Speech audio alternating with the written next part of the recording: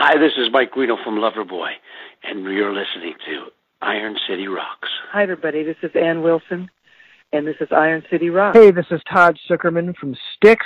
You're listening to Iron City Rocks.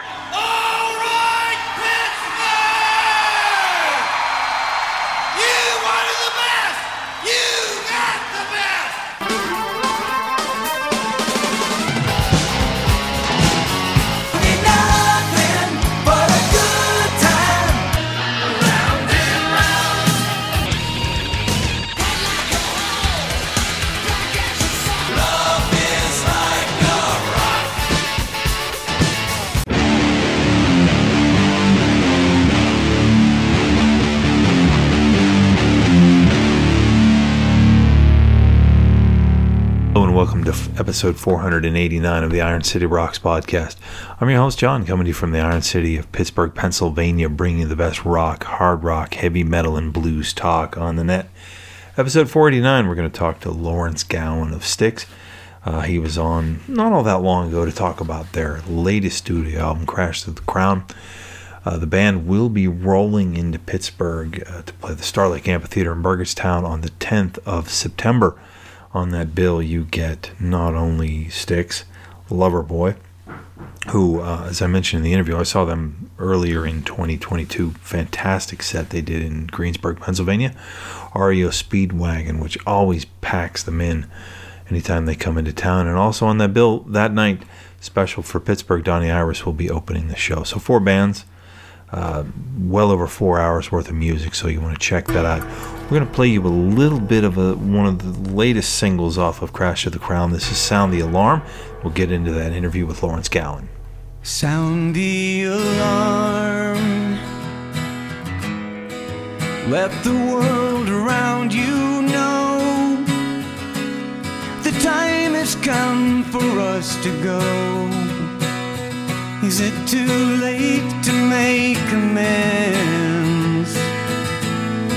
Sound the alarm.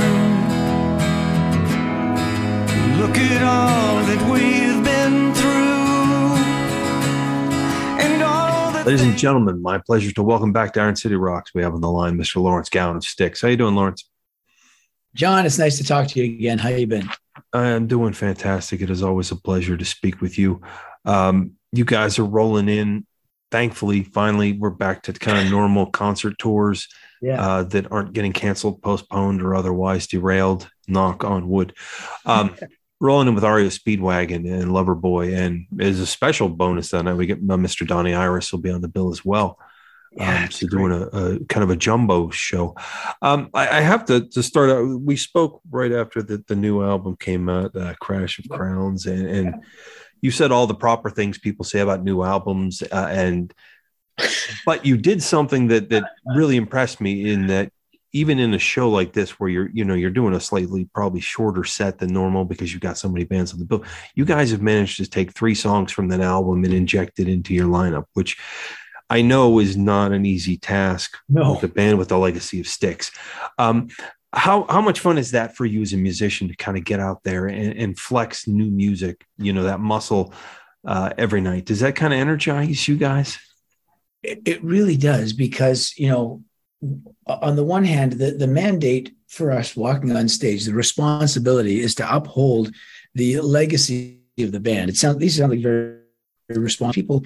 Are, people that have come to see the band for maybe as much as to that part of the band more than anything, and younger people that weren't even born at Biggest Records, they have embraced that sound, and therefore they want that as well.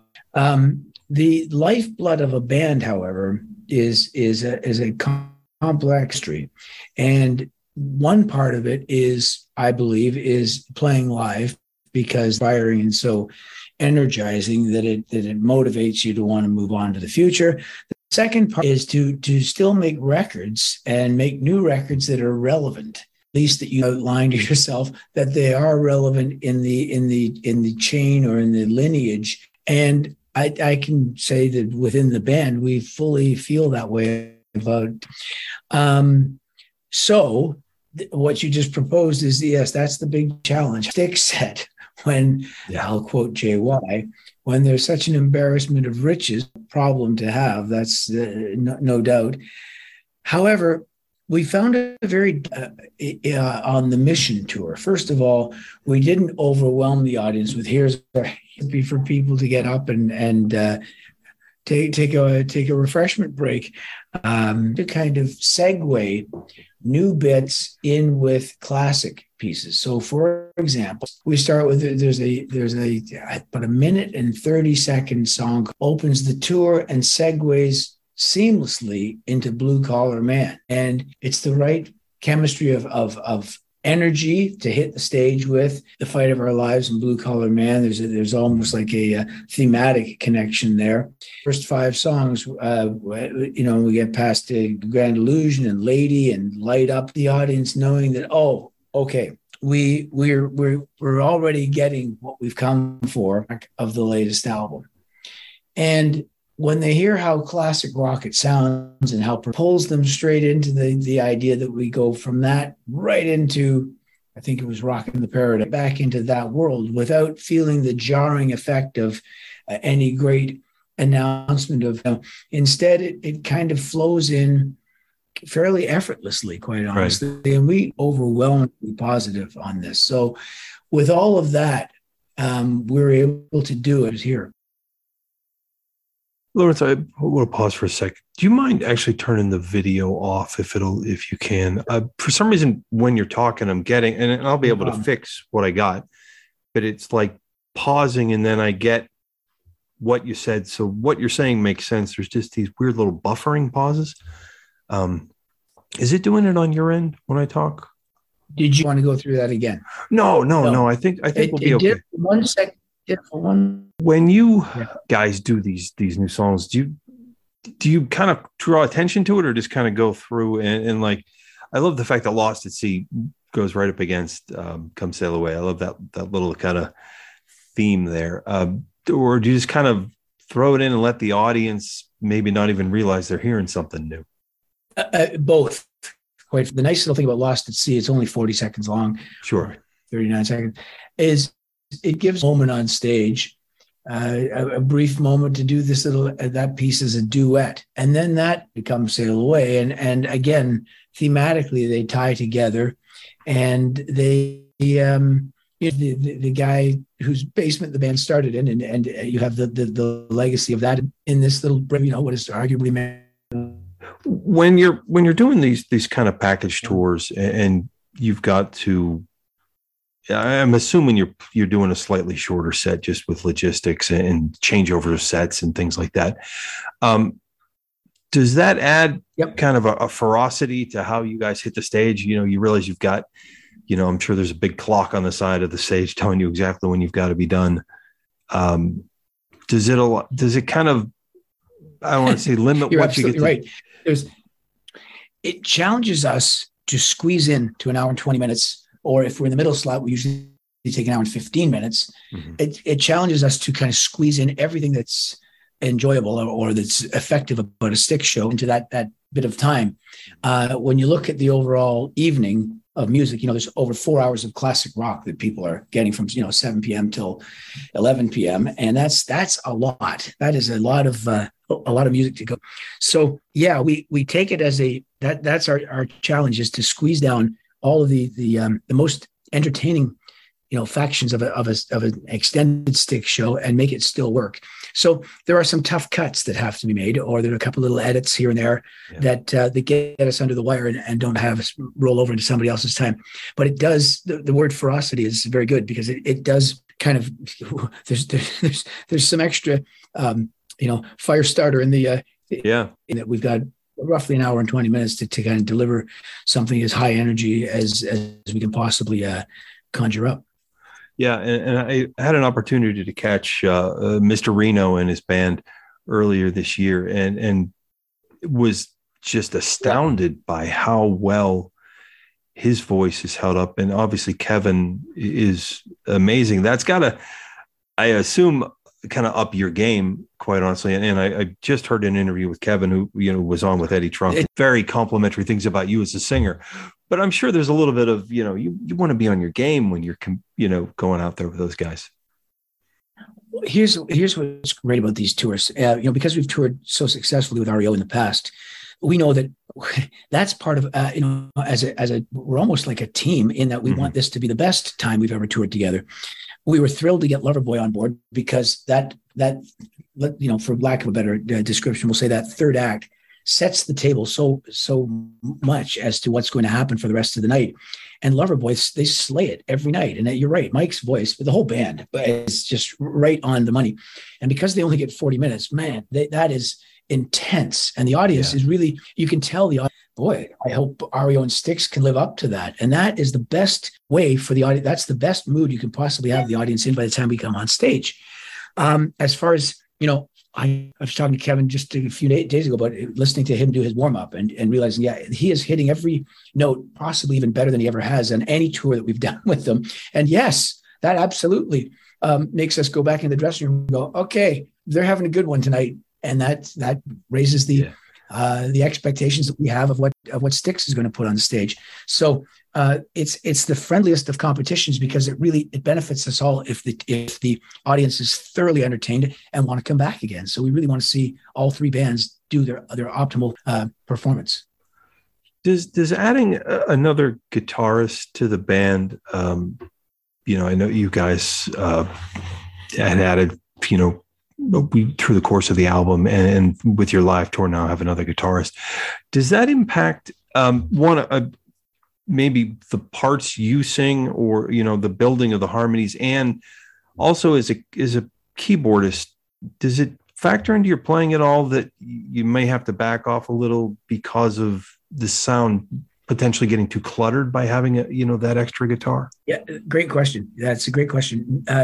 The overall answer to that is no, in that so many of the Styx songs, if you go back and listen to them, quite often there are two electric guitars and an acoustic guitar playing. So those parts are now represented. Now, particularly if you listen to the Mission and Crash of the Crown, there are often three guitar parts. And yes, that always is a challenge for a keyboard player to find, okay, where do I slot into this? How do I make this sound bigger and more majestic without basically stomping all over everything else that's there? And as you know, keyboards have the capacity to kind of blanket, the best musical bits if they're not handled just properly. So I try to keep my parts as kind of linear as possible. I think those are the most effective ones from the past with Styx, quite honestly.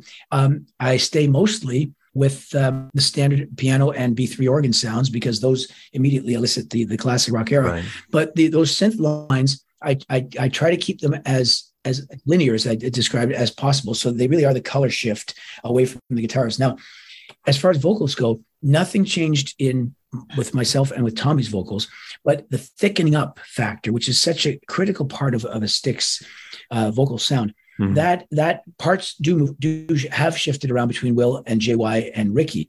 Not to a great extent, but enough that you go, oh, this is better. This has actually got that extra little element that's on records, but we can't get in there live. So it actually means that to a man, everyone actually plays a little bit less, but the sum of what comes out is that much stronger because of that. Yeah, I often think, when we mentioned the last time we spoke about Will coming on, I'm like, okay, that kind of adds, obviously a kind of a nice dimension vocally, but it does add some, at least something to give some thought to musically. Cause, even I'm sure in Todd's playing, Todd could probably overwhelm all of you with, his approach to the drums. Yes. So you kind of have to temper that as a musician, is the bigger the band gets, I think, like the Allman Brothers, kind of thing. Yeah. You have to, it's weird because you begin to, it's almost like an orchestra. You can actually play a little bit less and have a greater effect, a much larger sound and keeping it uncluttered is basically, that was the learning curve we went through on making the Mission and Crash of the Crown.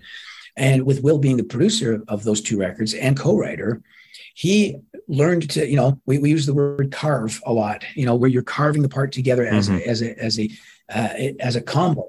as a combo, and that's going to lead to the best result. So with Todd, if you listen to what he plays on drums on the last 2 records, that has very much had an effect upon how he approaches all kinds of things. And he's great at finding, he finds his little moment. He finds that little, as we all do, but he finds that little moment where he can really shine and poke out and do something that only he can do. And that's part of the that's right sewn into the fabric of the entertainment of it. Yeah. You guys have such a nice palette to paint with, metaphorically speaking, of musicians and vocals, and you go up and down the lineup, and you guys don't have a weak link. Ricky and Todd and Chuck. When he's on there with you guys, you're just amazing. Yeah. It's great when all 7 are on stage at the same time. Yeah, it's fantastic. Sorry. Yeah, it's really, it's a sight to see, because you get almost like a kind of think of like a train on the tracks. Imagine it has a life of itself with that kind of energy, with that many musicians all kind of moving in the same direction.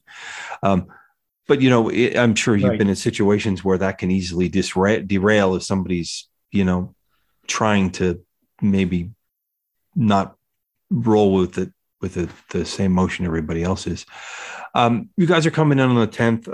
Ought to be a fantastic set. As I mentioned, you've got Loverboy, Arias, Speedwagon. And then do you guys have plans beyond this tour? I mean, is it too soon to start thinking about, probably way too soon to start thinking about a new album in this musical industry anymore, but where does Styx go from here?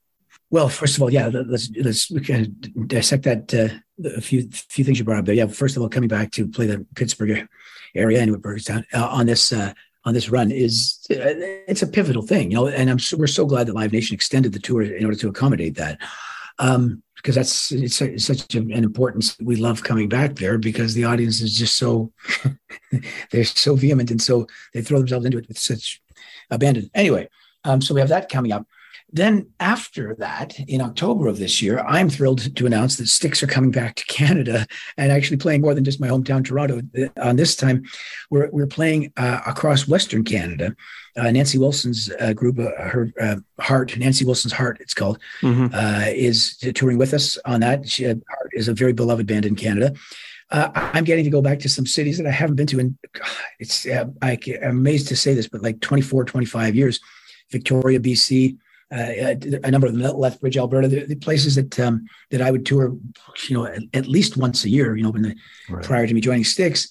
To finally bring Styx there is going to be a thrill. Now, we know because of the success of Crash to the Crown, with just the moment that it reached that #1 on Billboard's rock album chart, we knew, this means Universal is going to give us another shot.